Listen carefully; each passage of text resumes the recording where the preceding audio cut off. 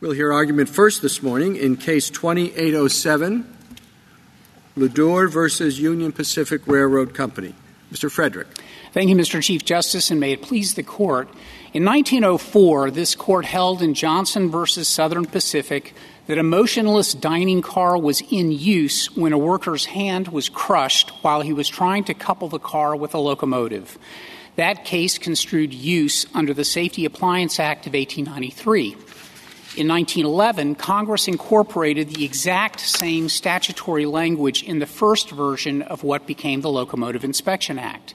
In Brady, this Court held that a motionless car was still in use when an inspector was injured. In Lilly, this Court held that a locomotive tender was in use under the Inspection Act when an employee slipped while servicing a tender that was stationary. The slipping hazard there violated applicable regulations, and this Court upheld the worker's negligence per se claim. In this case, the Seventh Circuit disregarded those precedents and the statute's plain meaning of use. It held that the UP 5683 locomotive was not in use because it was stationary on a side track and part of a train needing to be assembled before its use in interstate commerce. Under this Court's precedents and the statute's plain meaning, a locomotive is in use when the carrier is employing it for the railroad's purposes. A brief stop in the middle of a journey to change crews and to power off the locomotive does not take the locomotive out of use. The UP 5683 was still available as backup power to provide an electrical and hydraulic connection to the rest of the train and to provide braking capability when the train resumed its journey. Because this case is in the heartland of a carrier's use of a locomotive, the Court need not define the precise contours of when a locomotive is not in use. Brady nonetheless suggests a workable standard. When the locomotive reaches a place dedicated to repair or the carrier withdraws the locomotive from service by making it inoperable. I welcome the Court's questions. If I could just start with the statutory language. Counsel, you use precedents under the Safety Appliance Act and the Locomotive Inspection Act pretty much interchangeably. But I wonder if that's fair because the sense of use of a locomotive strikes me as different than the sense of use of typical railroad cars. Locomotives, their primary purpose is to move and move things. Rail cars, not the same way. So I wonder if it's fair to just use those precedents interchangeably. I think it is fair, and there are a number of reasons why, Mr. Chief Justice. Let me just start with a statute. The Safety Appliance Act defines rail vehicles to include locomotives. So locomotives are encompassed within the protections provided by the Safety Appliance Act. Second, when Congress enacted the Locomotive Inspection Act, it adopted the very same words. And using the in pari materii canon, the Court ordinarily would construe the same words to have the same meaning, particularly when they cover the same subject, which is rail safety for the protection of workers. Doctrinally, the Court has used that principle and the application of use in multiple cases. I can point you to Urey, to Lilly, to Tipton, where the Court has said that the precedents in the SAA context apply equally to the LIA context. But you can readily think of situations where the point, of course, of my I appreciate your answer, but the point of the question is that in the LIA you're dealing particularly with locomotives. And, it seems, suppose I have a car in the driveway, I wouldn't say the car is being used just because it's sitting there and I might want to use it later. Its primary purpose is to move some people around and not sit waiting, even if waiting ready to be used later on.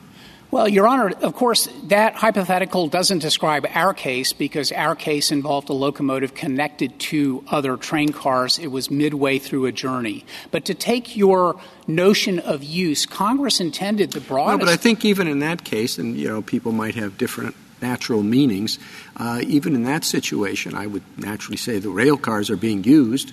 They're not used for anything other than, hauling goods, and they're in the process of that. But you could say easily the locomotive is not being used because its primary purpose is to move, and it's not doing that. So let me just stop there, because I think it's important to know what use has to apply to. The statute says the carrier may use or allow to be used. So the focus has to be on what the railroad's purpose is in using or deploying the particular locomotive at that particular point in time. A locomotive, even dead, has important hydraulic, electrical, braking functions that it performs when moving from one place to another. A locomotive also can be redeployed for the purpose of satisfying the railroad's various logistical needs.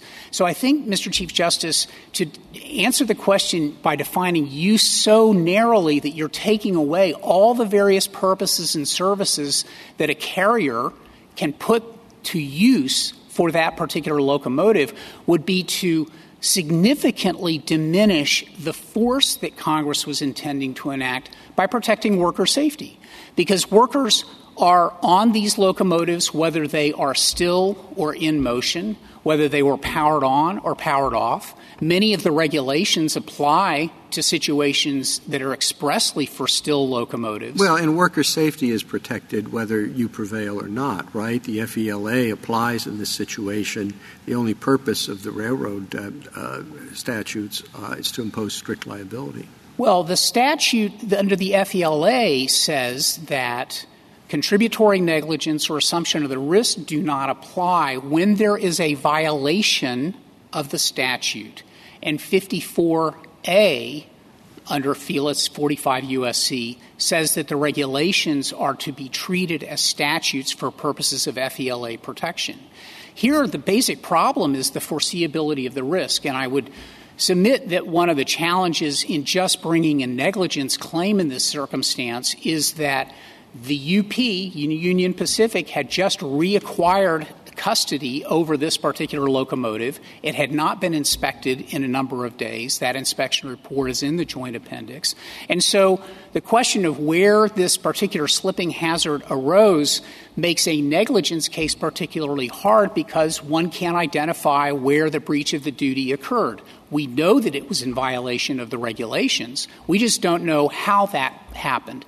And the whole point of having a negligence per se claim, as this Court has recognized, and I think Urey is the best case for this, there's also a Jones Act case called Kernan, in which the Court explained why these rules violations were particularly important for worker safety. And, of course, having liability does both protect the workers' interests in remedying the particular harm, as well as incentivizing the carrier to keep up to date in compliance with those safety rules. Mr. Frederick, you said something, or you, in response to the Chief twice, of the functions that a dead locomotive serves in a train like this.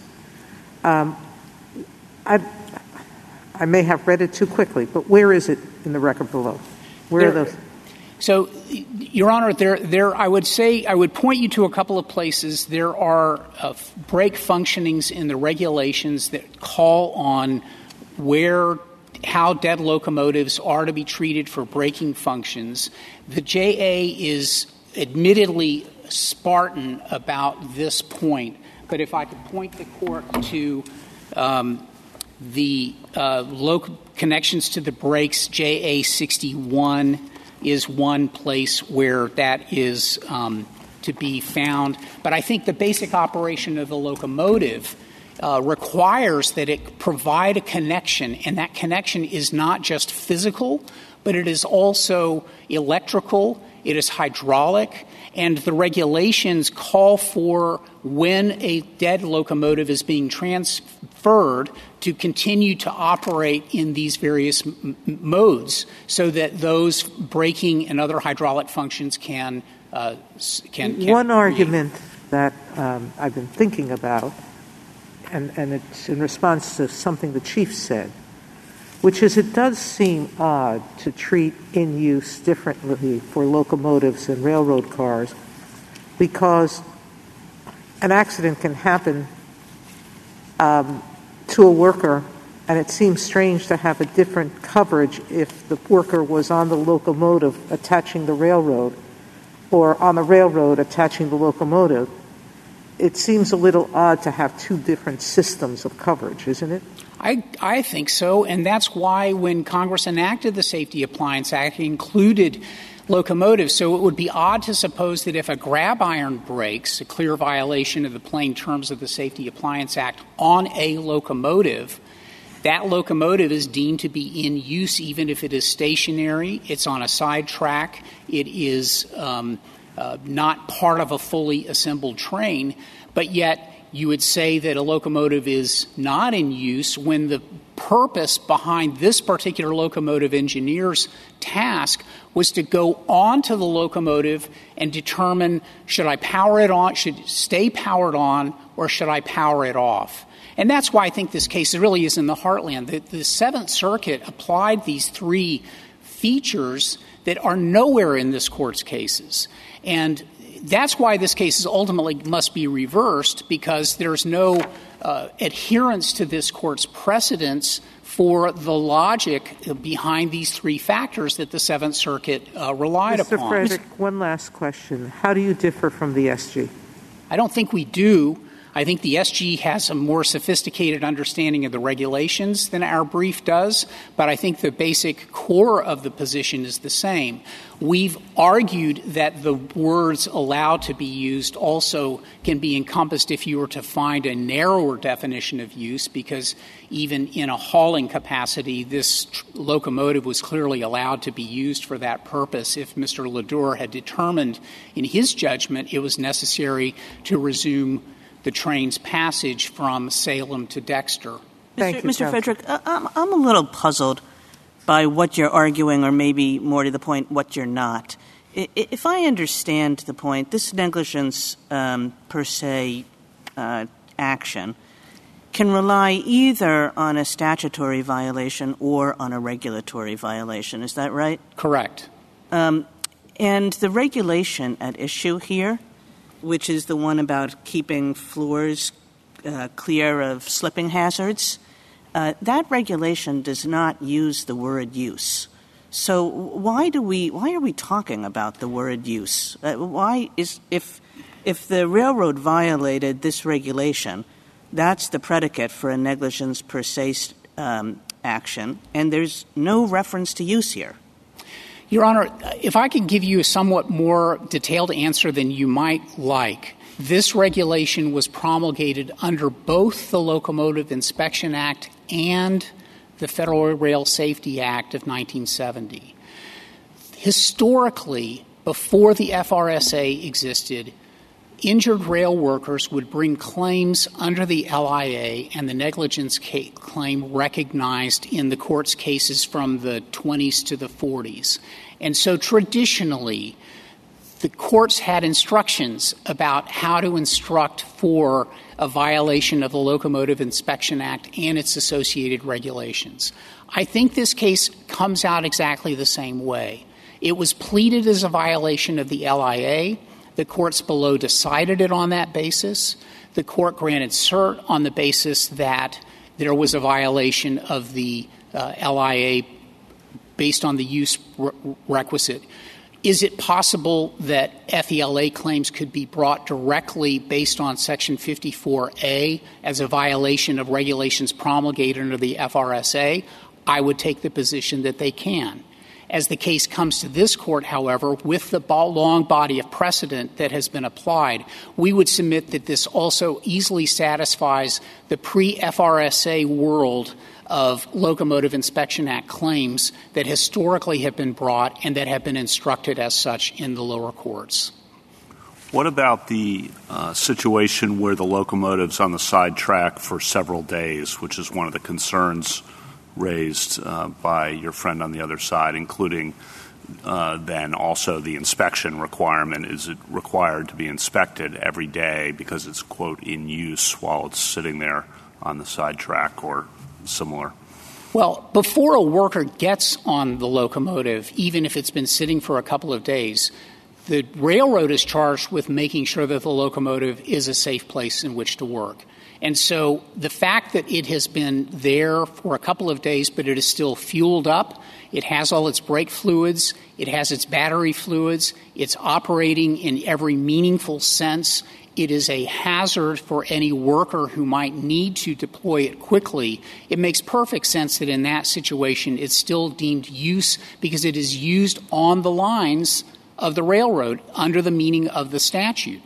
Now, are there circumstances in which the storage might be so prolonged in which the railroad makes the locomotive functionally inoperable by locking the brakes or taking out all the fluids or compressing all of the electrical devices and that sort of thing, then yes, I would acknowledge that there would be ways that the railroad would withdraw that locomotive from service. And the court in Brady recognized that. Right, the repair. Let me ask you about Brady, because Brady's a very good case for you, but as the Chief Justice's questions point out, how does the SAA interact with the LIA? And can you give us some more about the history there? Because the SAA originally covers locomotives and still does. The LIA is originally not, and then locomotives are added to the LIA. What are we to make of that when we think about, does Brady win this case for you, which I think is your strongest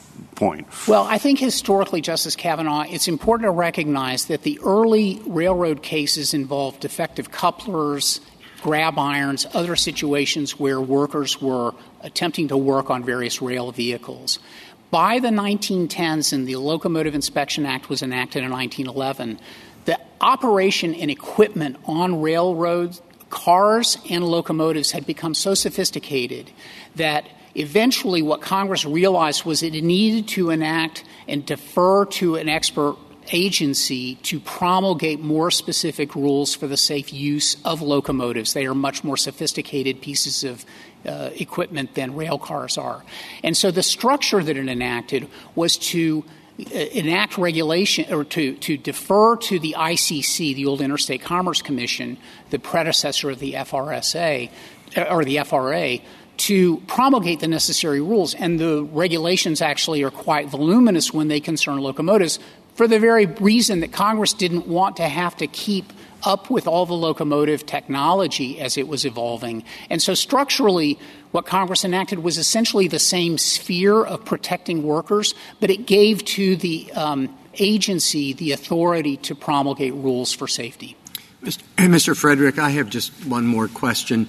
Under your position, if you have a locomotive that is on a side track and they say on the schedule, the next time we're going to I don't want to beg the question. The next time we're going to use the locomotive, or we're going to do whatever you would say instead of use, is going to be in 10 days. You would say that locomotive, would you say that locomotive is in use throughout those 10 days? Yes, I would. And the reason is that locomotives are used for many purposes even before their necessary transiting functions. A locomotive engineer like my client could have said, we need to use the UP. Well, let's say that's not going on here. None of these other uses are taking place. It is there to be deployed by the railroad on schedule in order to meet its logistics needs. Even though it's 10 days? Even though it's 10 days. Okay. Justice Thomas, any questions? Thank you, Mr. Chief Justice. Just a couple. Mr. Frederick, you seem to put a lot of weight on the fact that it's suggested in your last answer that the availability of the locomotive, even if it's not actually being used to pull the train, is also a use. Now, the most analogous, I was just thinking about that as you gave that answer. On my motor coach, I pull my car. And the brakes operate, the lights operate, there's a braking function, etc.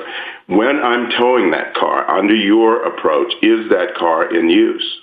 Yes. No one else can use it, Justice Thomas. And the carrier, if I could analogize you to a carrier, would be having the exclusive purpose of that particular car at that particular time. So you are using it, and I assume that you've also connected the electricals so that when the brake lights of the motorhome go on, you deploy the brakes on the motorhome, the lights on the car behind also deploy, so that the persons following along behind know from the red lights on both the motorhome and on the car that a braking action is occurring.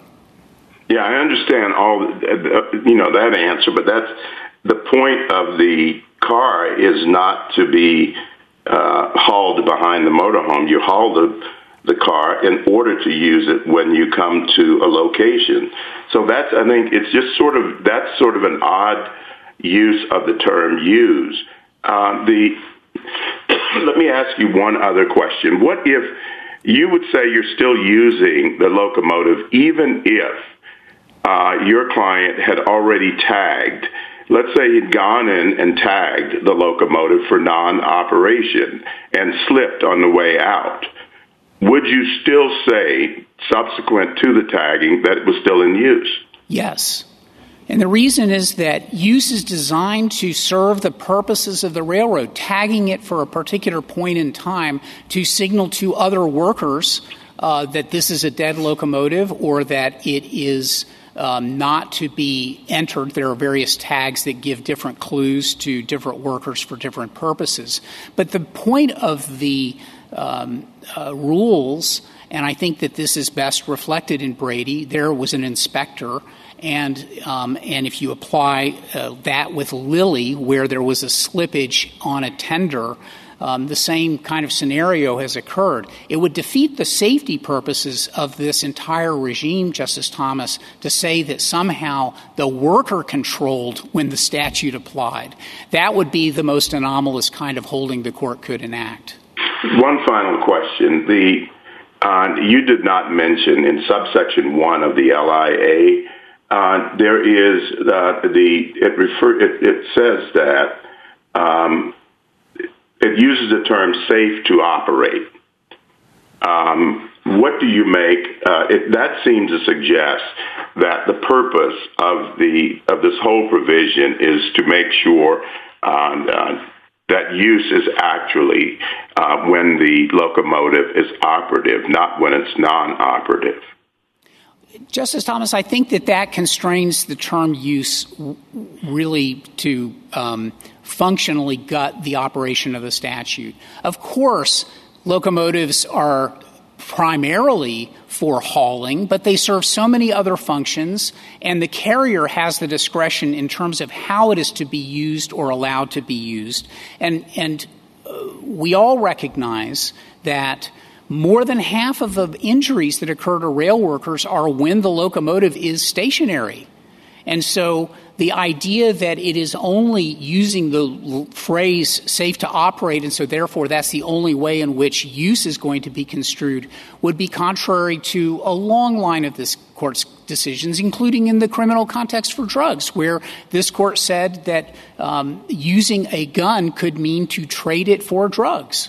Which, of course, I think that's not my point. I'm not asking you to read it as to totally cancel out the term use. I'm asking you, what work does it do if we use the term use as broadly as you want us to? Well, I think that there are ways that, and we've described them, for a carrier to take a locomotive out of use by making it by putting it in a repair shop where it's not to be deployed on the line, where it is in a condition that it can't operate in any meaningful way because it doesn't have the fuel or the fluids, etc. But the point of the rules is, of course, to make sure that they're safe to operate. The idea behind that is that there are many, many processes that go into that to ensure worker safety while the locomotive is being serviced, it is being prepared for its journey, it is being active on the line.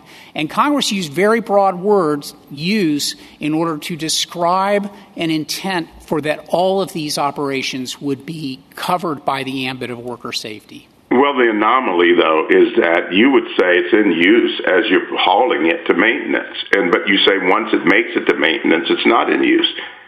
It's in the same condition. Yeah, but it still also presents a hazard to the transportation crew that is moving it to a place of repair. And that's why the court in Brady and other cases have said that while that transportation crew is at risk, we're going to deem the locomotive or the rail car to be in use for these safety purposes. Thank you. Justice Breyer? The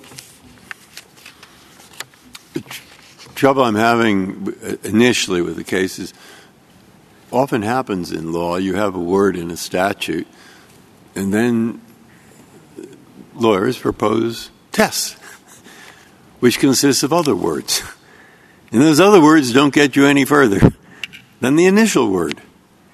And I think use is somewhat ambiguous, and I think the test, for example, you use the word available to be deployed. Well, our engine is in the locomotive engineering factory. Joe, is it ready to be deployed? Yep. Ready. Send it to the railroad. Now, you'll have a way of saying, we're not covering that. But, I mean, so let's use use and not cover it. But I mean, okay. Now, as soon as I think that, I'm not sure I think that, but I'm thinking I think that. As soon as I think that, I think, well, what about this case?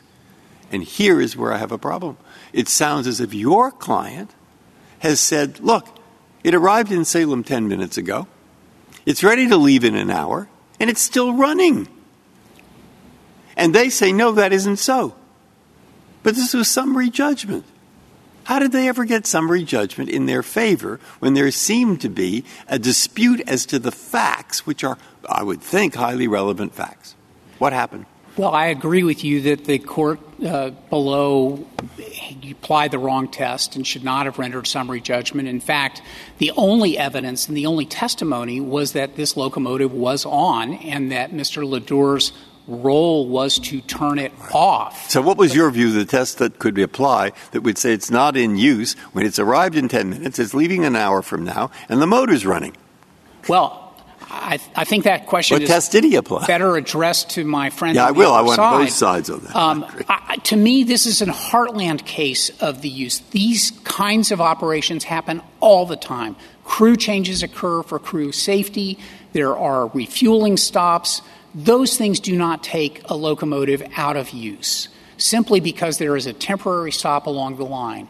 Now, I proposed a test based on this court's decisions that say that when the railroad has put the locomotive out on its line, and that would distinguish the hypothetical that you started with, Justice Breyer, there it was not on its line when it is in the facility, that it remains available for use. It remains serving the purposes of the railroad until it's sent to a dedicated place of repair. I'm just copping out, and you don't like it if I were to say, look, if what your client said is true, it is in use. Now, go have your trial. Here's the problem with that, Justice Breyer. The Union Pacific is now putting on devices to its locomotives for fuel safety purposes that automatically shut off its locomotives after a particular point in time. So do we really want to say that the statute goes on and off on the basis of an automatic turn-off switch? I wouldn't say that. I'd say this case, we'll worry about the next case. This is a perfect example of a common law approach. The word is use, and it's not going to get us any further to say available, because available is going to be sometimes you win this case, but you lose some other case. Who knows? Okay. So common law, look at use, look at the cases, and this case, you need the trial because of the affidavit. Well, so as we said that, now I don't think you'll like it, but I mean, I want to know what you... Well, I think certainly we win this case under that standard, Justice Breyer. There's no question about that. I think for clarity of the law, we've proposed a test that this derives from this Court's decisions because it's been one that the railroad industry has basically adhered to when it knows that there is dedicated storage. And you can look at the Union Pacific's annual reports, and they talk about which of their locomotives are in storage and which ones are being actively used. The ones that are actively used may be temporarily halted for a particular short period of time, but they're still fueled up and ready to go. And if an engineer needs to use it for a particular purpose around the rail yard, it's there to be used. Justice Alito? Well, our decision to grant review in this case will not have achieved very much if all we do is to decide that this particular locomotive was or was not in use based on the particular facts of this case. And I think all the lawyers have a difficult line-drawing problem. So would you explain to me why the instances where a locomotive, in your view, is in use should be treated differently from those in which you think it is not in use? What is the feature that distinguishes those two categories and justifies a regime of strict liability in one and a negligence regime in the other? Justice Alito, I think that the best way to think about it is whether the locomotive could be operated, is operable. If it's been defueled, if it's in a repair facility, if it's in storage and it has been denuded of its capability to operate, I don't think it can be used in the way that the railroad intends to serve the various functions that the railroad might have. And that's why that kind of standard is one that basically comports also with the regulations, because the regulations for periodic inspection require that the locomotive be in a place where a worker can get underneath it. And if the worker is underneath a locomotive, it's because it's either been jacked up or there's been some well created underneath it. And that locomotive is not performing any of the normal services that the railroad bought the locomotive to perform. If you have I see the difference between a locomotive that's moving and one that's stationary. And I see the difference between instances in which a locomotive is used or available for use for something that is distinctive about a locomotive, as opposed to a locomotive that's been turned into a museum piece, for example, or a little restaurant. But if a locomotive is not moving for whatever reason, and somebody slips, a railroad worker slips and falls, I don't really see the difference between the two situations that you're talking about. Why anybody would think that there should be a strict liability scheme for one and a negligence scheme for the other? Because the purpose of the rules is to ensure that when the worker gets on the motionless locomotive, it'll be a safe place to work, that there won't be a slipping hazard, that there won't be these other problems, an electric shock or some other kind of grievous way that a worker could be injured. And that's different when the locomotive is on the railroad's line and is capable of operation in every meaningful way. Just because it's stopped doesn't decrease the danger to the worker. If anything, that's when it's more dangerous, because the worker has to encounter hazards that may have arisen as a result of the latest transit. All right, thank you. Justice Sotomayor? Mr. Frederick, I'm not sure that you fully answered Justice Alito. His question, and I'm curious about the answer too, is why does one call for strict liability and the other doesn't? And you gave a partial answer, I thought, earlier, which was the whole purpose of these acts is to protect railroad workers, correct? Yes. And so is there a difference between the railroad workers who are working on this dead locomotive to be part of the hauling mechanism and the guys who are in the shop or who are walking around the storage yard? I think that's Justice Alito's question. What's the difference that would give strict liability coverage for workers when in your definition of service, but not when it's in the repair shop or on the side, motionless? I think that the clearest way to think about it is that the dangers are unknown to the transportation crew, whereas when the locomotive is put in a repair facility, the repair workers have a much greater understanding of the problems with a locomotive that has been turned off, that doesn't have electrics running through it. That makes sense to me, but how about the workers in a storage yard? The workers in the storage yard, I think, are a harder case, but I think when the locomotive has been de-operationalized, there's certainly lower risk to the workers in that situation in getting it back up and running.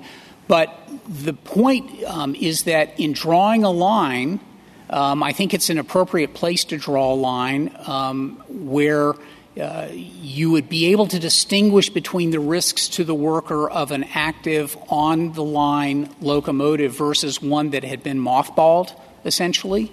And there are actually very few cases involving workers injured in storage facilities. I looked and I couldn't find them. And so when you look at where the case law has developed, where there are actual injuries and harms, they tend to be in the situations very much like this one, where the locomotive is on the line, it is temporarily stopped, it is about to move on to its journey, and someone gets hurt. Thank you. Justice Kagan? Justice Gorsuch? Justice Kavanaugh? Yeah, just to follow up on what I see as the tension in this case and get your thoughts about how to resolve it, because I think the questions have illustrated that if we're just looking at use, how we normally think of the word in use, that you would have a problem, in part because it's not moving. Of course, Congress in 1924 took out moving, so that helps you. So I think just the ordinary understanding of use is not great for you, as the hypotheticals have illustrated. What helps you is the precedent of the SAA cases, which basically said that's not the way the term's being used in these statutes. And I think what also helps you is the point that most of the injuries on locomotives are when they're stationary, because otherwise we'd be gutting the statute. But the question then becomes, why take the SAA precedent, which helps you tremendously, and bring it into the LIA when, as a lot of the questions have illustrated, the LIA has a different focus? To me, it's a tough case for that reason. So if you can help me out. Well, I think to start with the word use, before the LIA and the SAA were enacted, use had a meaning that included clothes in a wardrobe that were not being worn, and this court had recognized that as a use, an actual use of clothing. In the 1990s, when the court decided cases involving the use of guns, it said that one use of a gun could be trading it for drugs. You don't have to discharge the gun in order to use it. You can use it for many different purposes. Well, but I guess my question assumed that I'm not completely buying that, but you do have the SAA precedent, yes, which is very helpful. What problems would be created, I guess, maybe is another way to ask it, what problems would be created by saying the SAA precedent in use means one thing, the LIA precedent in use means something different? Would there be problems created by doing that? Yes, I think so. I mean, here, even just using the LIA as an example, let's take the Lilly case. That was a case involving a tender, which is a car used to help refuel a locomotive, but the slippage that occurred was while the tender was stationary. I don't think there's any argument that a tender in that circumstance was in use. It was performing a function. It would be odd to suppose, though, that the tender was not in use because it wasn't performing any function when it was traveling to the place where it was going to do a refueling operation. And so having too constrained a definition of use, Justice Kavanaugh, I think would really promote a lot of litigation over fairly simple examples where workers get hurt. And the reason why this court very early on adopted the principle, the imperi materiae canon, was because these statutes were really intended to be amendments to the FELA and to promote worker safety and worker recoveries when they are injured. Thank you. Thank you, counsel.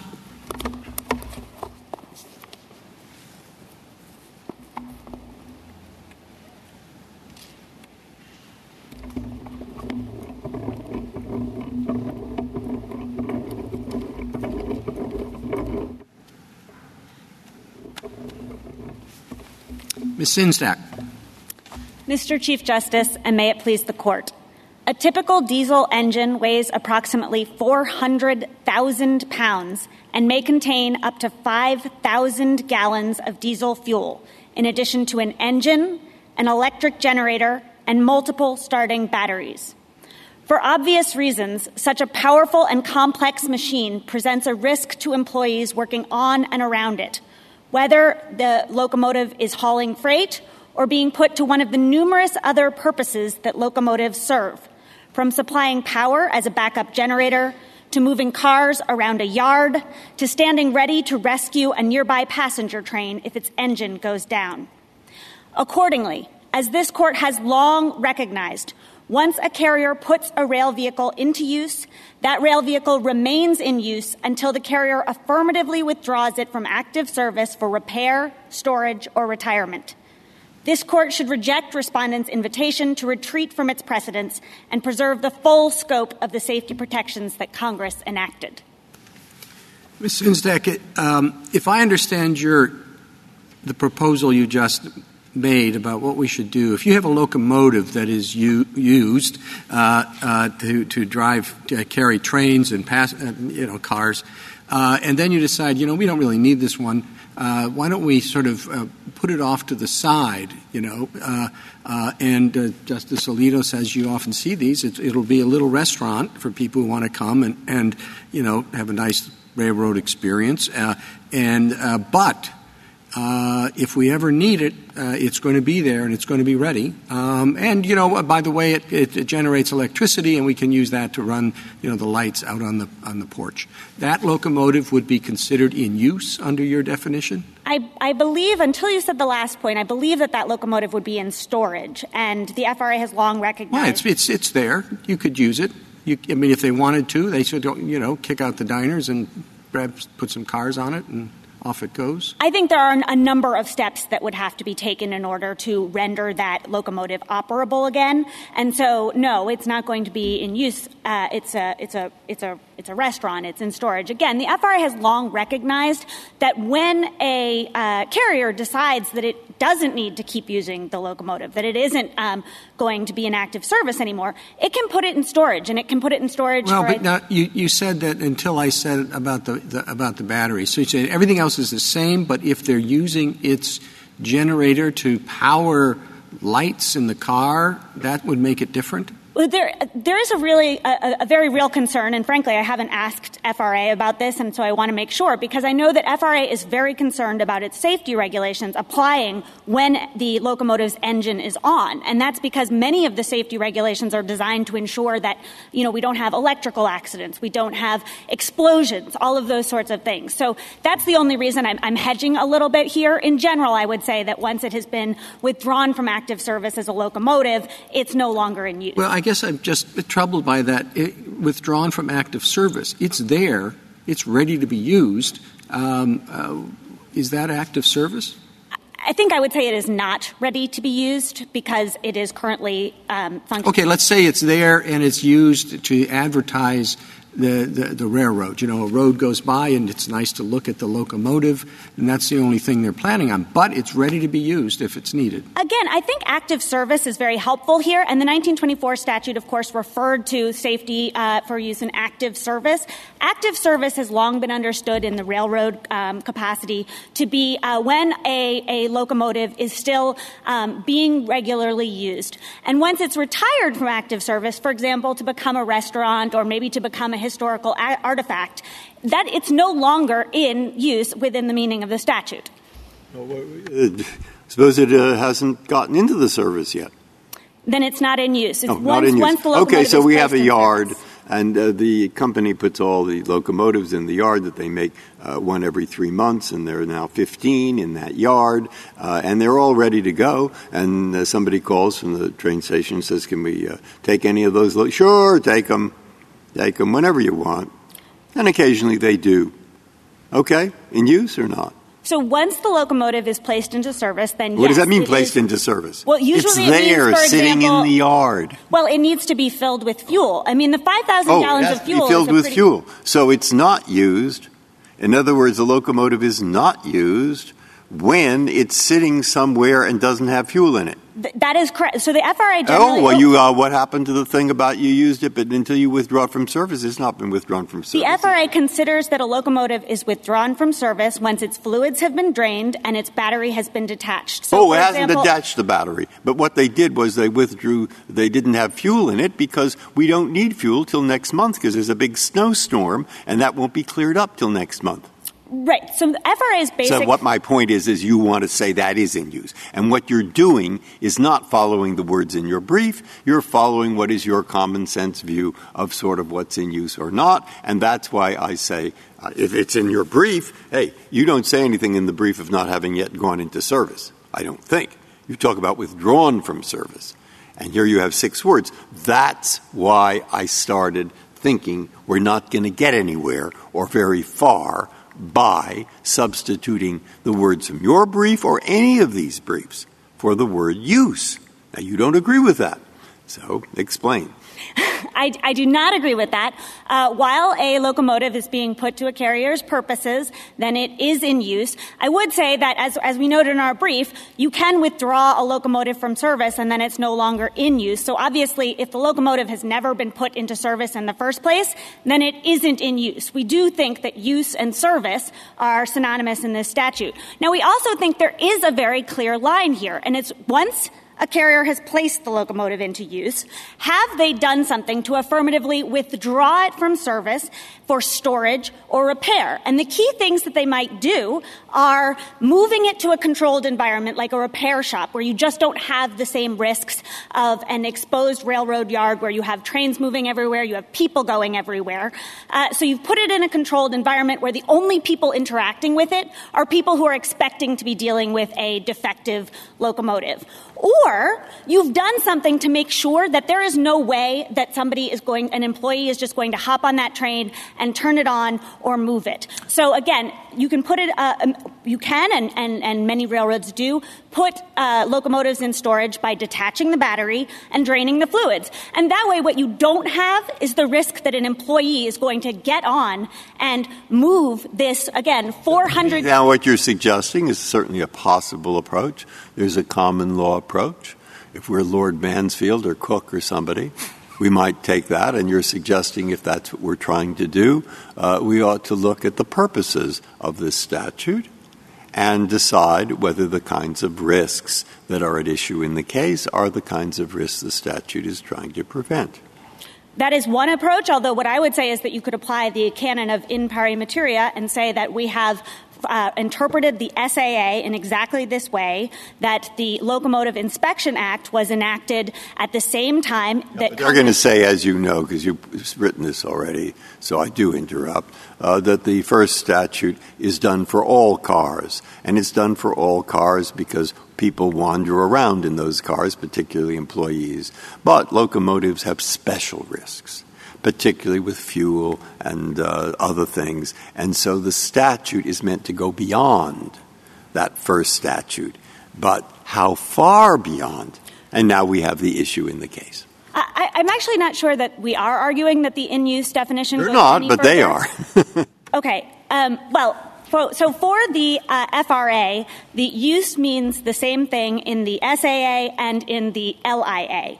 And it should be interpreted in that way because for basic reasons of clarity in the law, when you have two statutes enacted at approximately the same time covering the same topic, it sort of stresses reality to think that a regulated party would read those two laws and think that use means one thing is applied to a locomotive in one law and something entirely different is applied to a locomotive in a different law. So that doesn't work sort of as a matter of common sense, and it certainly doesn't work if you do want to look at purpose or you want to look at legislative history and you see that Congress is expressly borrowing from one statute and putting it in another. Use means the same thing. It's just that when you apply it, the use you put a locomotive to is to drive and pull cars. The use you put a rail car to is to have stuff in it and be attached to a locomotive. It's the same word. It looks to, I guess, the primary purpose of the object that's involved. That doesn't mean you're using the word differently. Well, at first, I have to say that using a locomotive may be used in many different ways. Yeah, I know. It can be a battery, too. But most people think the primary use of a locomotive is to pull rail cars,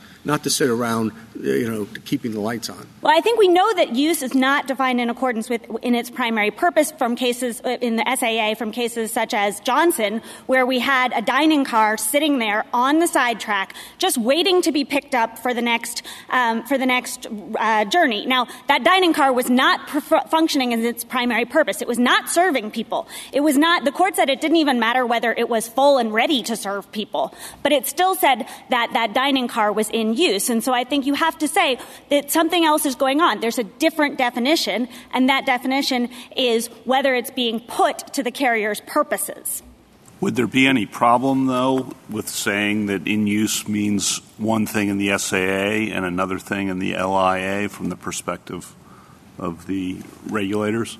Yes, there would be a large problem. And what would that be? I mean, it would create a safety gap. So just to take an obvious example, there's an assertion that if a train is being operated dead, it isn't in use. One of the key safety concerns that FRA has is a fuel tank that is too low to the ground, so that if it moves even a little bit, along the ground, it's going to rub, there's going to be a spark, and there's going to be an explosion. Now, that is a safety risk that occurs whenever the locomotive is in motion, dead or alive, I suppose. And so that's the kind of safety gap that they're very worried about. I think that the oil issue and the issue of fluids in the surfaces. So it's not just slipping. It's also that, again, we have an electric generator, we have batteries, we have an engine. What happens is if water pools in a locomotive, then and that combines with the electricity, you can actually have like a pool basically of charged water. Wheel defects are another issue. So if the wheel defect is even a little broken, if the wheel is even a little broken and it's being moved, then it can cause a derailment. So there is basically a regulatory gap that could possibly open if the court were to interpret them differently. And that's true even if the court was to say, well, at least if it's, off and motionless. FRA has been very clear with me that if there is a locomotive in a yard that is capable of being turned on and moved, then it will be at some point. What theory of statutory interpretation are you applying? I don't understand you to be arguing that we should ask what use of a locomotive means in ordinary speech.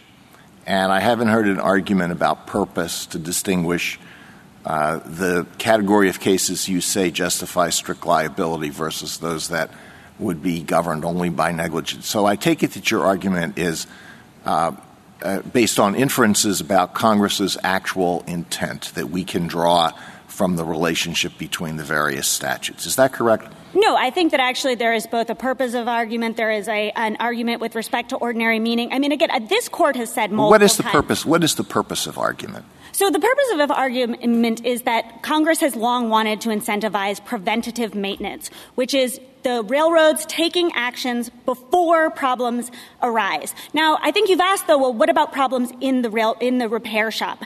But the concern there is that Congress wants to create an incentive to take defective locomotives off the line, right? So to take them where they're going to cause, even if they do cause a potential problem, it's not going to have the massive consequences that it would have if it's in a rail yard. I mean, you think about if a fuel tank explodes in a rail yard, there's lots of other fuel tanks right nearby. There's lots of other moving trains. So there's this, what FRA sees is if a carrier has done something to remove that locomotive to a controlled environment where that kind of risk isn't around, then there doesn't need to be. What is your evidence of this overriding purpose to incentivize the removal of locomotives from service and the placement of them in repair shops? What's the evidence of that overriding congressional purpose? Well, if you look at the original act, which charged the ICC and carriers with the responsibility for implementing rules, and one of the key fixations was making sure that locomotives were inspected and that any defects were repaired before being returned to use. So that's where you see this contrast between repair and use. And I just want to make a point, too, about the ordinary meaning, because I think in Bailey, this court recognized use is a word which has many ordinary meanings. So I think the court gave the example of I use a gun to protect my home, but I've never had to use it. And both of those meanings of use are fully coherent, and it's just a question of looking at the context and determining, well, what particular meaning is at stake here. And I think we see with the LIA that it's the put to a purpose broader meaning. Well, you think that if someone did a survey, asked people, is a stationary locomotive in use, being used as a locomotive, they would say it is if it's in the process of being taken to a repair shop, but not if it's actually in the repair shop. And that we know from the SAA that Congress did consider that a use because it specifically enacted a safe harbor to say, well, you won't be on the hook for regulatory fines if you use a car in that way, but you will be on the hook for liability. You think if we asked that of people out on the street, that's what they would come up with? Well, I think they would come up with your highly refined rule? This court always looks at the context. Usage. No, you have to look at the entire context. And I fully admit if you just plucked the word use out and you kind of ask someone, man on the street, who knows what they're going to say? And actually, I have tried this, and you get a kind of range of responses. But once you give all of the information, once you give the context, once you give the fact that Congress itself made very clear that a rail vehicle continues to be in use when it is being hauled to a repair facility, then I think you're going to get my answer. The safe harbor. Maybe on First Street. Pardon? Maybe on First Street. Sorry, Justice Kagan. The safe harbor that you referred to, the parties seem to have a dispute as to whether it would apply under the LIA. Does the Solicitor General have a view on that? So the FRA has a regulation, 229.9, and that is what creates sort of the equivalent of the safe harbor under the LIA. The LIA, of course, is different from the SAA in that it assigned a lot more responsibility to the agency, originally the ICC and then the FRA. And so and as I believe respondents say on page 3 of their brief, the agency has always interpreted it, the LIA, to permit locomotives to be moved safely to a place of repair. And if you look at 229.9, it says what you need to do. And basically, it's often you'll need to change the way in which you're using the locomotive to ensure that you're continuing to use it safely. So you might need to drop the miles per hour. You might, if it's a lead locomotive and the defect is in the headlight, you might need to move the locomotive to trailing service so it's no longer, its lights are no longer needed. But it's that sort of common sense. But there's an equivalent safe harbor for safely transporting a locomotive to a repair site. Correctly. Safely using a locomotive for that particular purpose. And I think it maybe is just worth referencing, because I think there was some discussion of the operating, safe to operate, that the original statute said safe to operate in the purpose to which it is put. And the FRA sees that as very important, because when it's deciding whether something is being used unsafely, it looks at how it's being used. So you're never going to be in trouble for using a locomotive with a defective headlight in trailing service where that headlight isn't even necessary. Justice Thomas, any questions? Just briefly, Chief Justice. The counsel, can you you seem to suggest that you can change the meaning of a statutory term, use, with regulations. You seem to put a lot of weight on the fact that there could be a regulatory gap if use is interpreted sort of less flexibly than you would like. No, we are not arguing that you can change the meaning of the word use with regulations. In fact, the FRA has been taking its cues from this court and this court's precedents in cases like Brady, such that it has always seen use as being this broader put to its purposes. You know, in Brady, the accident occurred while the car was being inspected. So it's actually, the FRA has been taking its cues about how use should be interpreted from this court. Well, some of this seems a little bit counterintuitive, and I admit to being somewhat wrapped around the axle about this. But I asked Mr. Frederick whether or not, when I towed my car, you heard the question, I was using it, and he said that I was. Now, I'm sure if you asked virtually any motorhomer if they're using the car when they're towing it, they would say no. Could you tell me why that is the right answer from your perspective as opposed to just the ordinary meaning of use? Yes, and I think this goes back to a colloquy I was having a moment ago. In the SAA, Congress made very clear that when a rail vehicle, such as a locomotive, is being hauled to a repair destination, it is still in use. And in the provision of the SAA, they created a safe harbor, a regulatory safe harbor, but liability continued to apply. So I think you have to look at that safe harbor provision, which makes clear that Congress believed that a rail vehicle continues to be in use even when it is being hauled to a place of repair. Thank you. Justice Breyer? Justice Alito?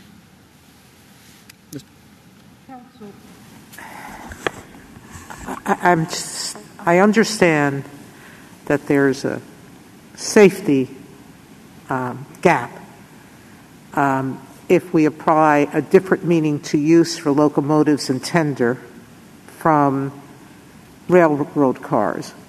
Is there any other reason? It does seem like illogical that a railroad car sitting attached to the locomotive on the side waiting for 15 minutes to get a spot into the rotation, that's going to be treated differently.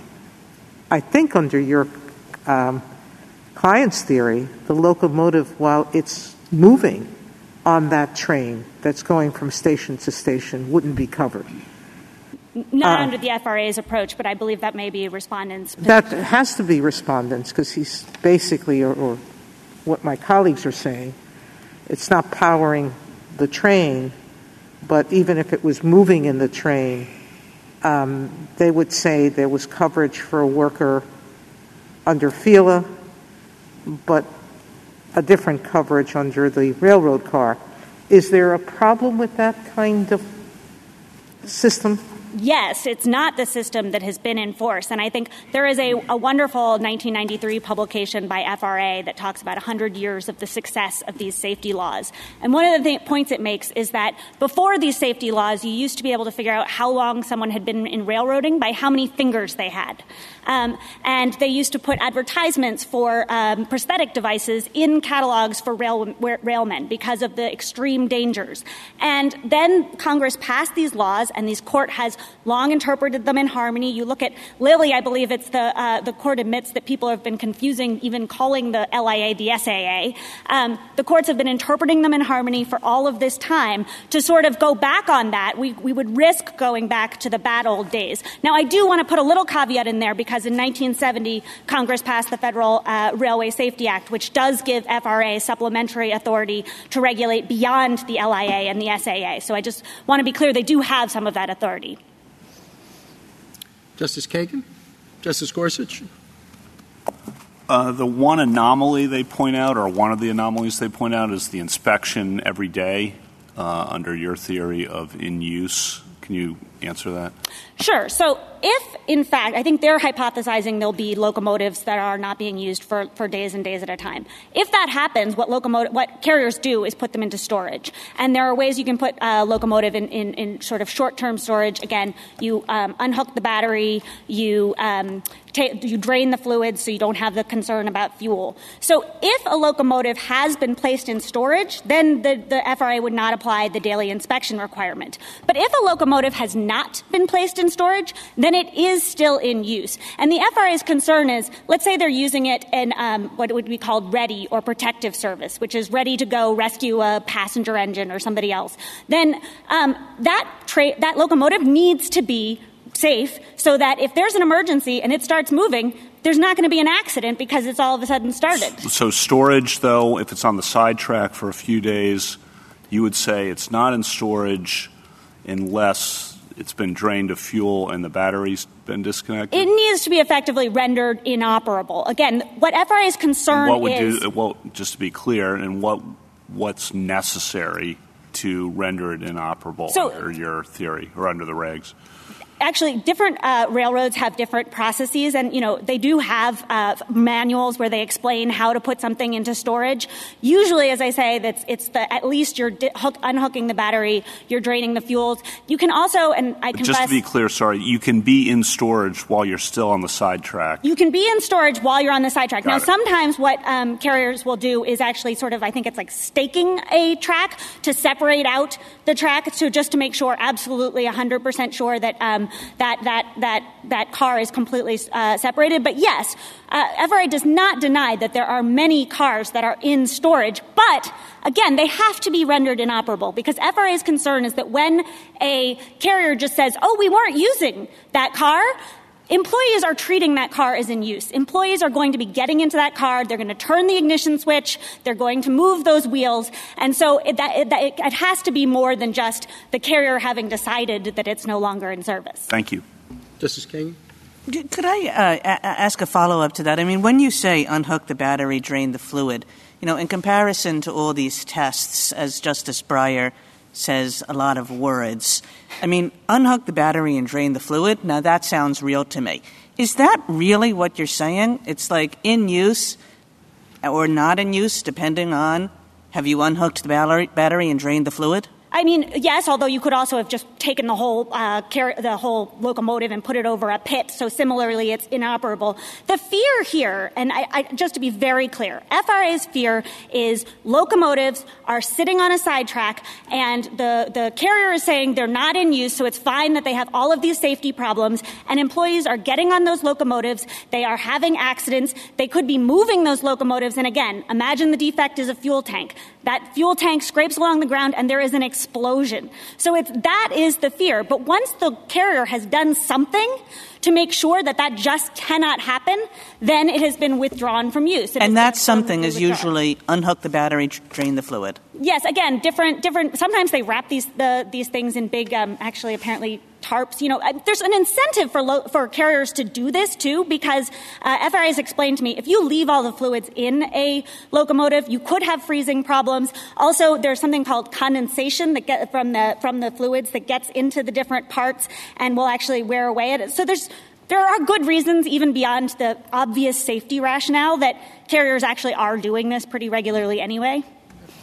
Okay. Thank you, counsel. Thank you.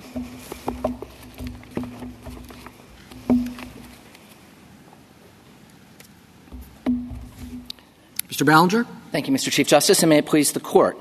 It seems to me that petitioner and the government are just rewriting the statute that Congress wrote. All of this about draining fluids and unhooking batteries isn't in the statute. I don't even think it's in the regulations. I've never heard it before. It appears to be an argument of counsel about what all of this should mean. Union Pacific has certainly never enlightened me that taking a locomotive out of use requires that you disconnect the battery and drain the fluids. Now, as a matter of plain meaning, one uses a locomotive to move rail cars. The original language of the statute made that crystal clear by prohibiting the use of locomotives in moving interstate or foreign traffic if they were unsafe to operate in active service.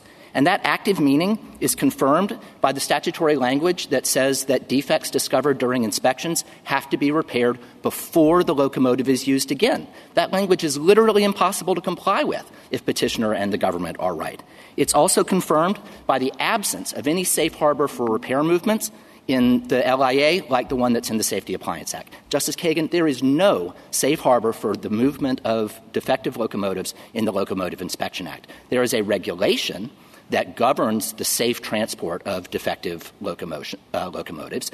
That regulation is consistent with the statute only because Congress understood that a locomotive being hauled dead is not in use within the coverage of the Locomotive Inspection Act. If it were, then that regulation would violate the statute, and the Locomotive Inspection Act would forbid exactly the same repair movements that the Safety Appliance Act explicitly authorizes, even if the only safety defect on the locomotive was a safety appliance defect. Obviously, Congress didn't intend that. And for those reasons, the LIA will not support petitioner and the government's proposed interpretation, even if they were right under the Safety Appliance Act. But I actually have come to believe that this Court needs to reject petitioner's understanding of the Safety Appliance Act as well. Petitioner And the government suggests that a locomotive is in use basically all of the time that it is outside a dedicated place of repair. I'd like to offer a new observation that isn't in the briefs. That view would actually render the safe harbor in the Safety Appliance Act meaningless. A safe harbor for moving defective locomotives is worthless if the trigger for penalties is not movement and if the locomotive is subject to the exact same civil penalties, whether it moves the car or not. Well, under your view, the locomotive is there, they stop for lunch, and the locomotive is still on, it's still idling, it's going to pick up again and go in 45 minutes. That locomotive, you would say, is not in use? Well, Your Honor, the way the lower courts understood the facts of this case, and I think they were right, is that this string of cars came in from Chicago. It was parked on a back track. The train crew went home, and there was going to be a complete turnover of the train crew, and they were going to assemble a whole new train for the next movement. And there is an allegation that this locomotive, which was the third in the consist, was idling.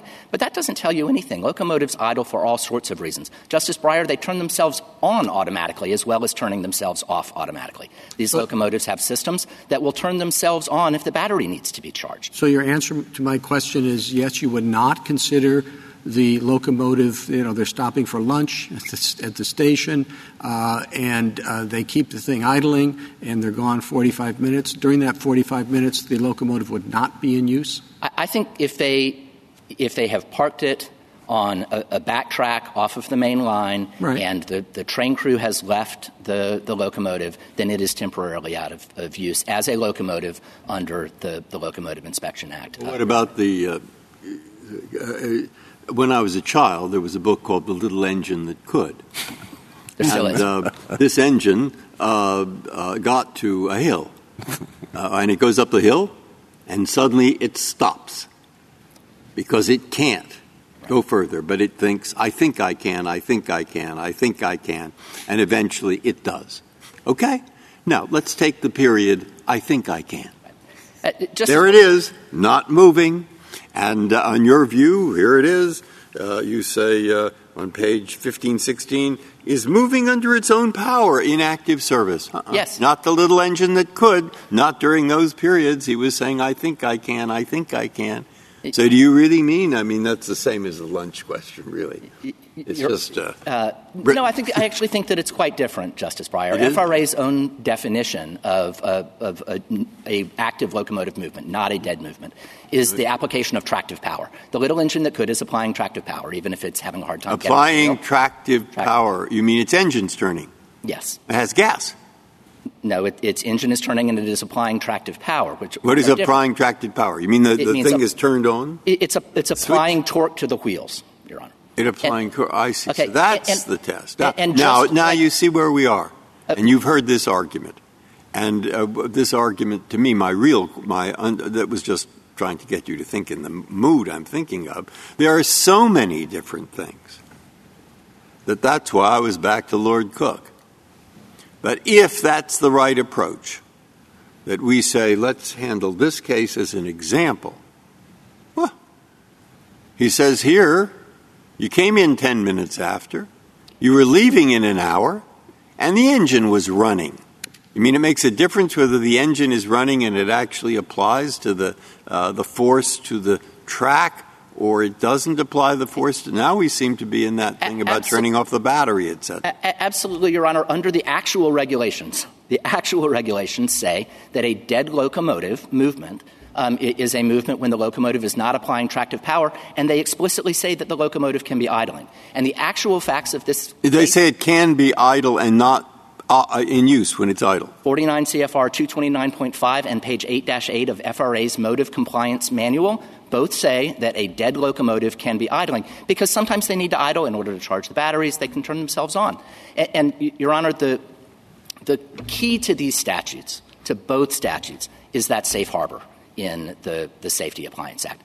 This court held in the Rigsby and the Otis cases that the existence of that safe harbor makes clear that a movement for repair purposes would otherwise be covered by the Safety Appliance Act. And that's right, because otherwise this safe harbor would be unnecessary. But it demonstrates just as powerfully that a rail car even just sitting passively in a yard or on a siding is not covered even by the Safety Appliance Act, because otherwise the safe harbor would be meaningless. Do you think Brady — oh, sorry. I'm sorry. Go ahead. Counsel, locomotives by definition are more dangerous than railroad cars. They explode. And so I don't take much from the absence of a safety out in the LIA. But I do go back to the original question the Chief started with. If this locomotive, this dead locomotive, or the one that was being powered off, is being dragged with the rest of the train and only its brake is connected, you would say it's not covered, even though it's connected to railroad cars that are covered by the SAA? Just like every other vehicle in that train, it is in use as a vehicle within the meaning of the Safety Appliance Act. It is not in use as a vehicle within the Locomotive Inspection Act. Okay. And the absence of a safe harbor. Then how do I deal with a tender and the definition of use and Lilly? Because we considered a tender that was off track to be in use on a side track. So it's not within your definition. I'm not sure about that, Your Honor. Now, several things about Lilly. Lilly did not address the in-use question. It wasn't litigated or decided in the case. It appears to have just been assumed. Well, that may be true of, one has to take that decades and decades of jurisprudence when railroads were the main means of transportation in our country, and nobody's questioning what in use means, that it was understood. I don't take the silence of those cases as terribly meaningful for me. So answer my question. A tender is covered by the LIA. Yes. How does your definition get us to deal with a tender? Because it doesn't go under its own power. It itself doesn't do the dragging. So give me a definition under the LIA that could be applicable equally to the locomotive and the tender and its definition of use. So I think in Lilly, the locomotive and the tender had just been detached from their train, which was ready to go, and they just essentially pulled up to a gas station to be fueled in anticipation of imminent. Well, you told me before that if the train's not revving to go and revving to go to pull things, it's not in use. So going off to a fuel tank is not in use according to your definition. No, Your Honor. I think a locomotive, just like an automobile, doesn't go out of use at stoplights. Just because it temporarily stops momentarily doesn't mean that it's out of use. All right. Thank you, Counsel. The basic concept is movement. Once you set it in motion, it's in use. You take it out of use when you park it.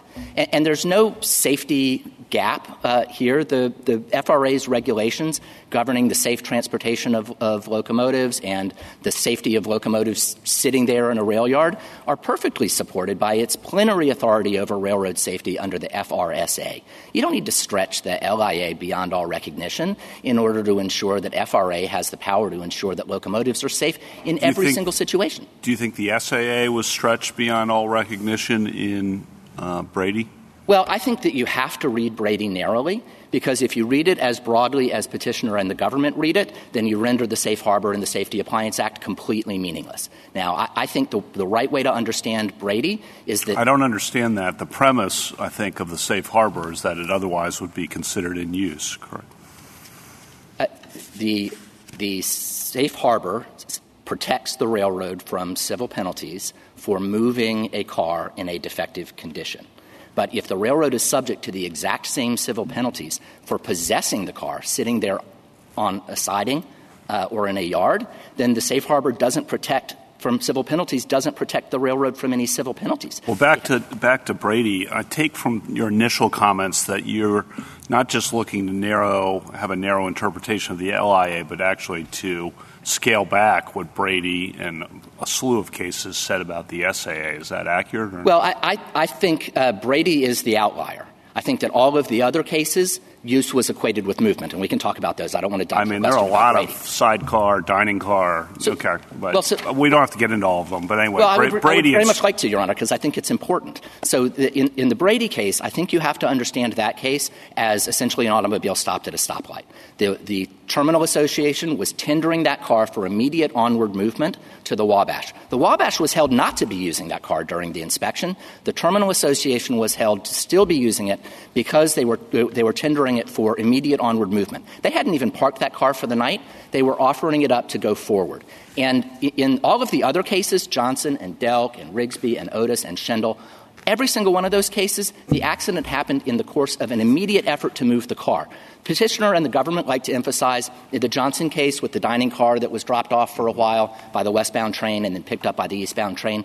But the actual use that triggered the SAA in that case was that the crew of a passing freight train stopped to turn that car around so that it would be in position for the eastbound train when the eastbound train arrived several hours later. And in going between the cars to try and couple up to turn it around, the employee was hurt. So he was hurt in the course of an immediate attempt to move the car. And the hard question in the case wasn't whether that dining car was in use. It obviously was. It was being moved. The hard question in the case was whether that use was in interstate commerce. So the reading of Brady that says the dividing lines where it's reached a place of repair, which is what it says, you reject that? I think that interpretation renders the safe harbor for repair movements in the Safety Appliance Act utterly meaningless. It would do absolutely no work under Petitioner and the government's interpretation of the statute. Okay, but because I do reject it, because it only the only way to evade use in their view is if the car is already at a place of repair. What good is a safe harbor for moving it to a place of repair if the only time that it's out of use is when it's already in the place of repair? It doesn't make any sense, Your Honor. What about different kind of focus, but their argument is that most of the accidents with respect to locomotives occur when they're stationary and that your position, therefore, leaves the statute not addressing the primary problem. What's your response to that? Well, the primary problem to which the Safety Appliance Act is directed is coupler accidents, and that's the LIA. To move the car. The Locomotive Inspection Act was about the safe operation of locomotives in moving interstate or foreign traffic. You said moving a couple times. It was taken out in 1924, so I don't think moving gets you that far. Well, but the statute is Congress took that language out in order to make clear that it could be an intrastate movement because it was really hard to prove whether the movement was intrastate or interstate.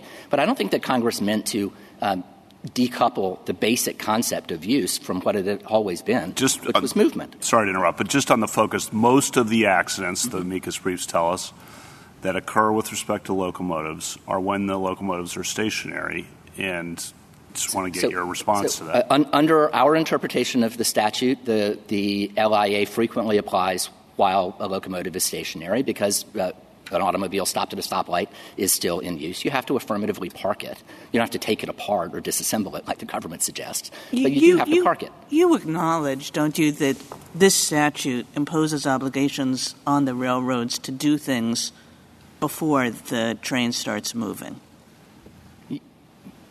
Yes. I mean, the whole notion of the statute, right? I mean, it is a regulation of the railroad's use, which you say is its movement. Maybe it is, maybe it's not.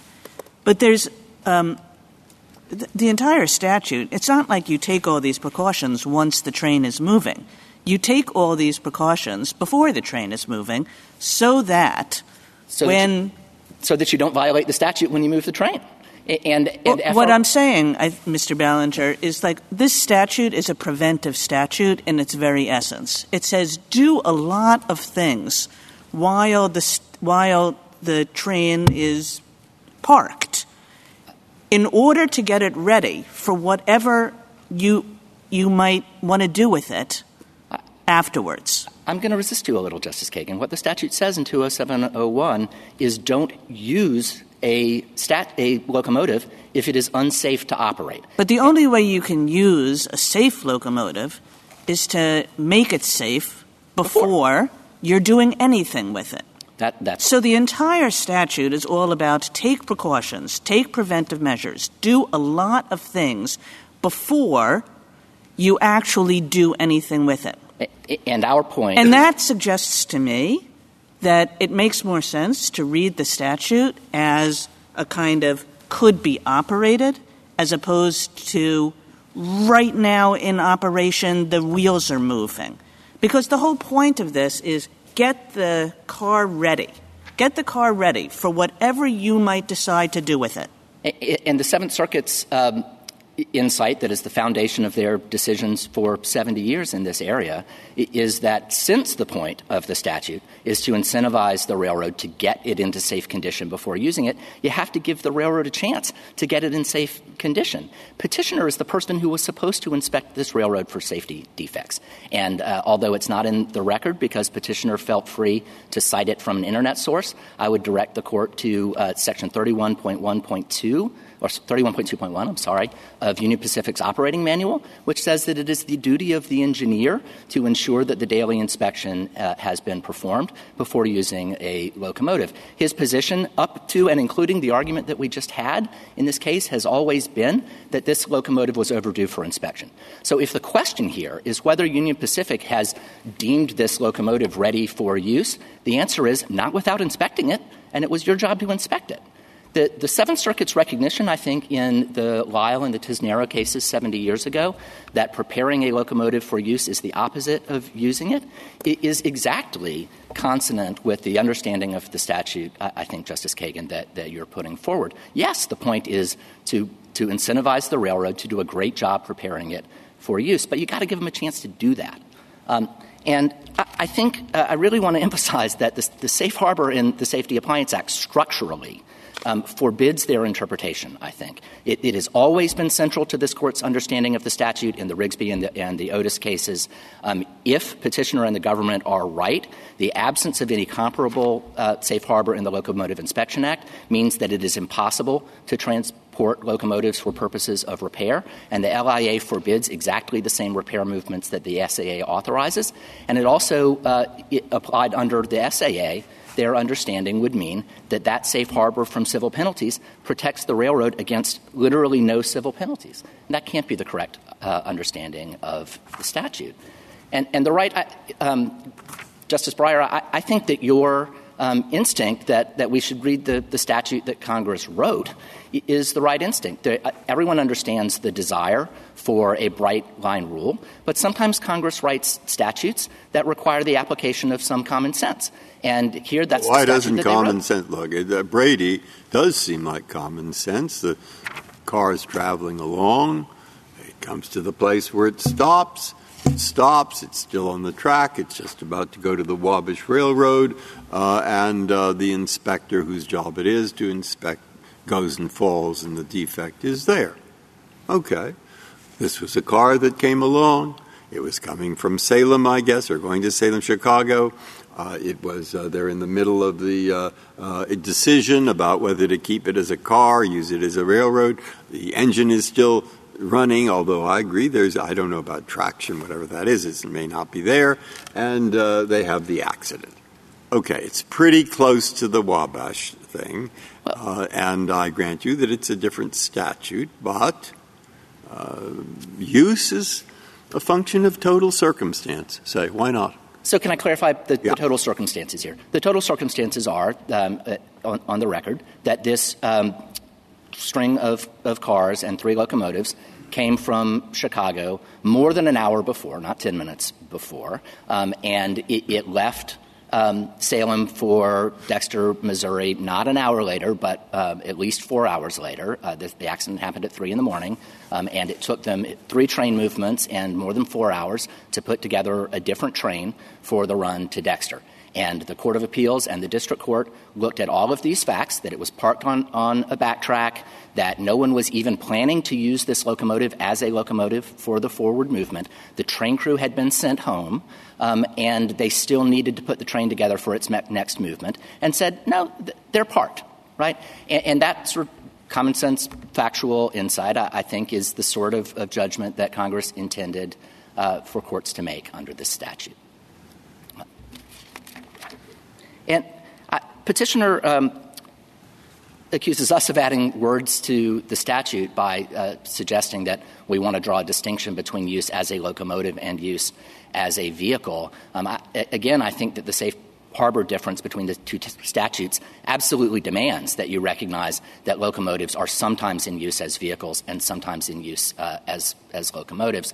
But also, this Court's SAA precedents already recognize that vehicles can be in use in different capacities. The holding of the Erie case is that during yard switching movements to put a train together, those cars and those locomotives are in use as vehicles and maybe as locomotives, respectively, but they're not in use as a train for purposes of the SAA's distinct requirements that apply only to trains.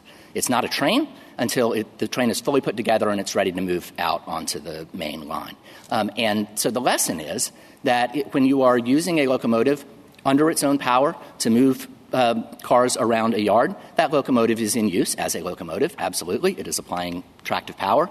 It and the cars are in use as vehicles. None of them are a train yet.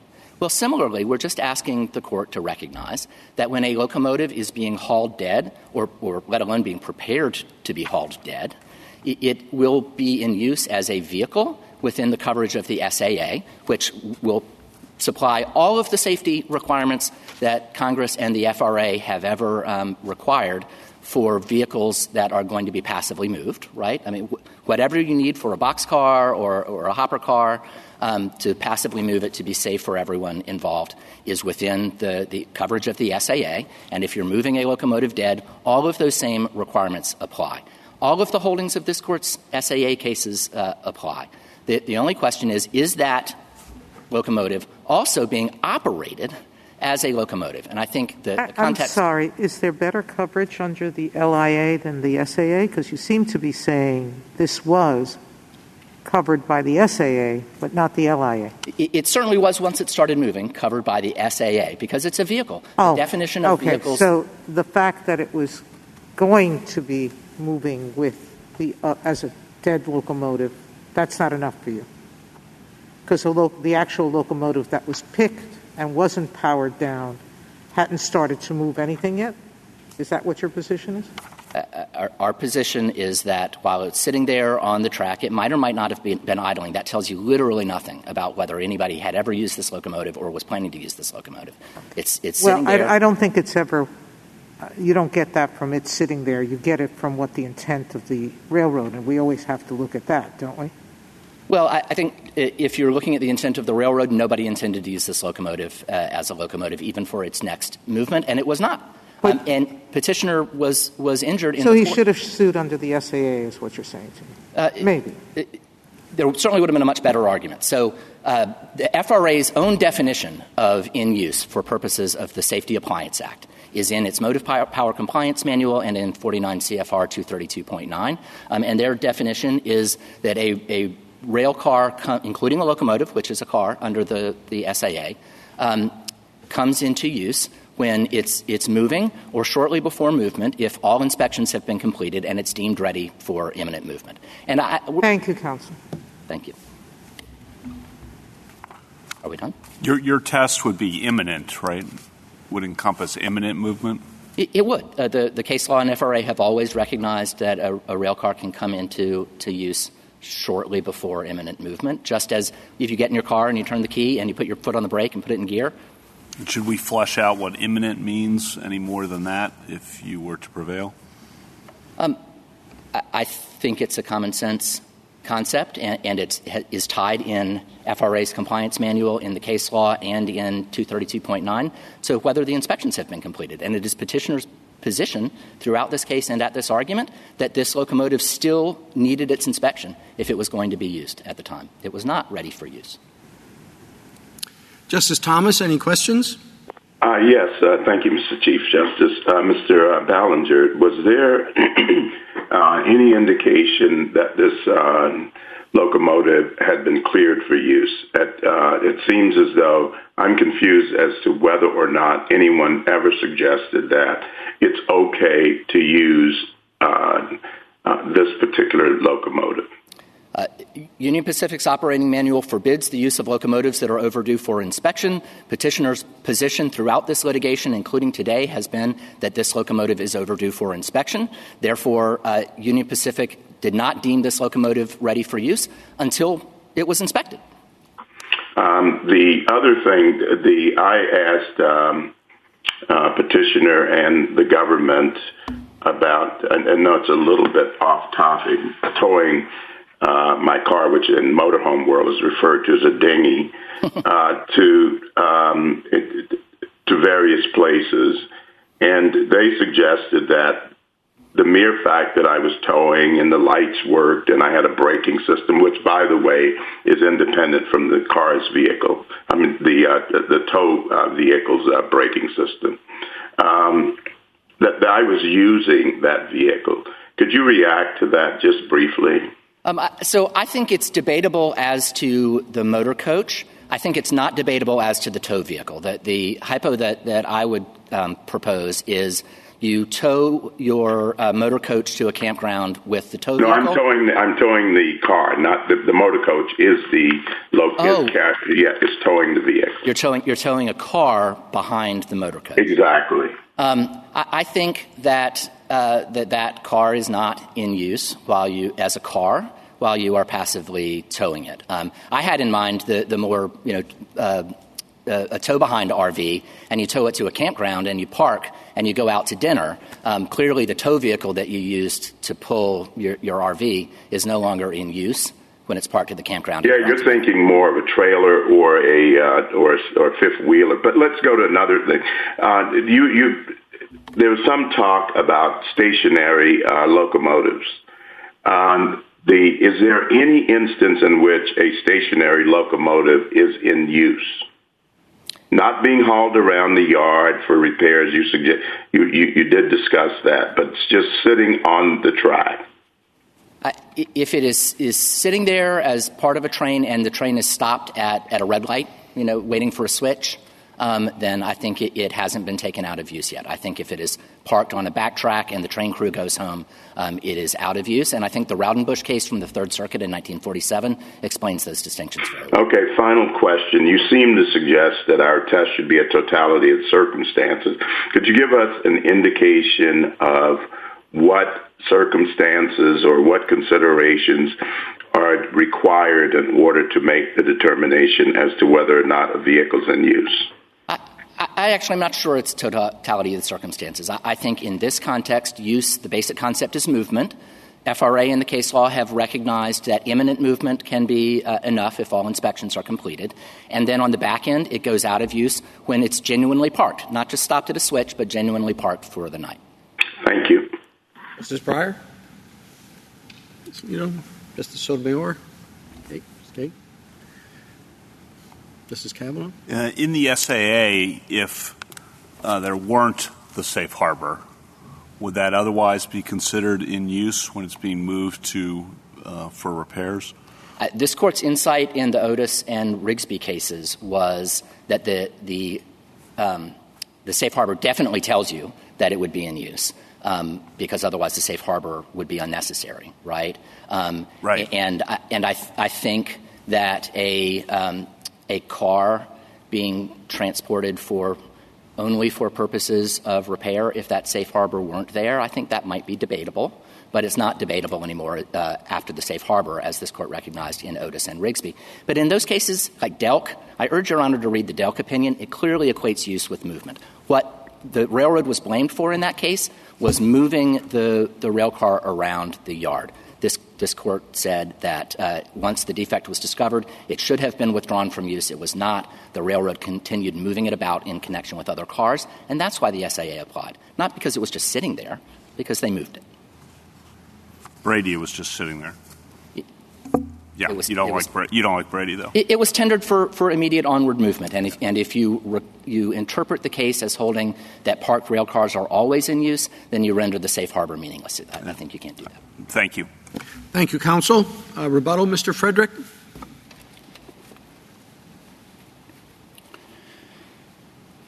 So in addition to the brief, respondents offered a new test that it's got to be torque to the wheels constitutes use, while later in his argument he said and conceded that imminent movement was going to be enough. The problem with respondents' test, this torque to the wheels concept, is that adds words to the statute when what we're looking at is whether the carrier may use a locomotive and whether it is safe to operate. That's what the statute says. The locomotive here can go on or off, which means that we're going to defer the application of the statute, according to the railroad, by the particular technical equipment on the locomotive. That makes no sense. Locomotives perform the use of backup power, braking services, connections. He never addresses that at all in their brief or in their argument. So if the locomotive is towed, it still can perform the railroad's use of being at a place where it can perform other logistics necessary. The railroad's theory now, in blaming my client for being the one who got on the locomotive, now turns the statute completely on its head, because it's not the carrier who determines whether the locomotive is used, it's the worker. Well, that makes no sense, because the worker is the one who got hurt, and he's the one who is deciding whether or not to keep the locomotive powered on or off for its continuing journey from Salem on to Dexter. Mr. Chief Justice, the restaurant example is not in use on the railroad's line, and so it would be outside of the statute. For that reason, you wouldn't have to get into the peculiarities of use.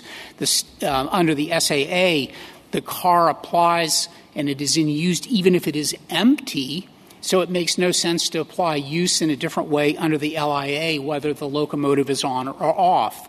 And as we say, empty cars are clearly in use under the SAA, and workers can be hurt when they are done in that particular function.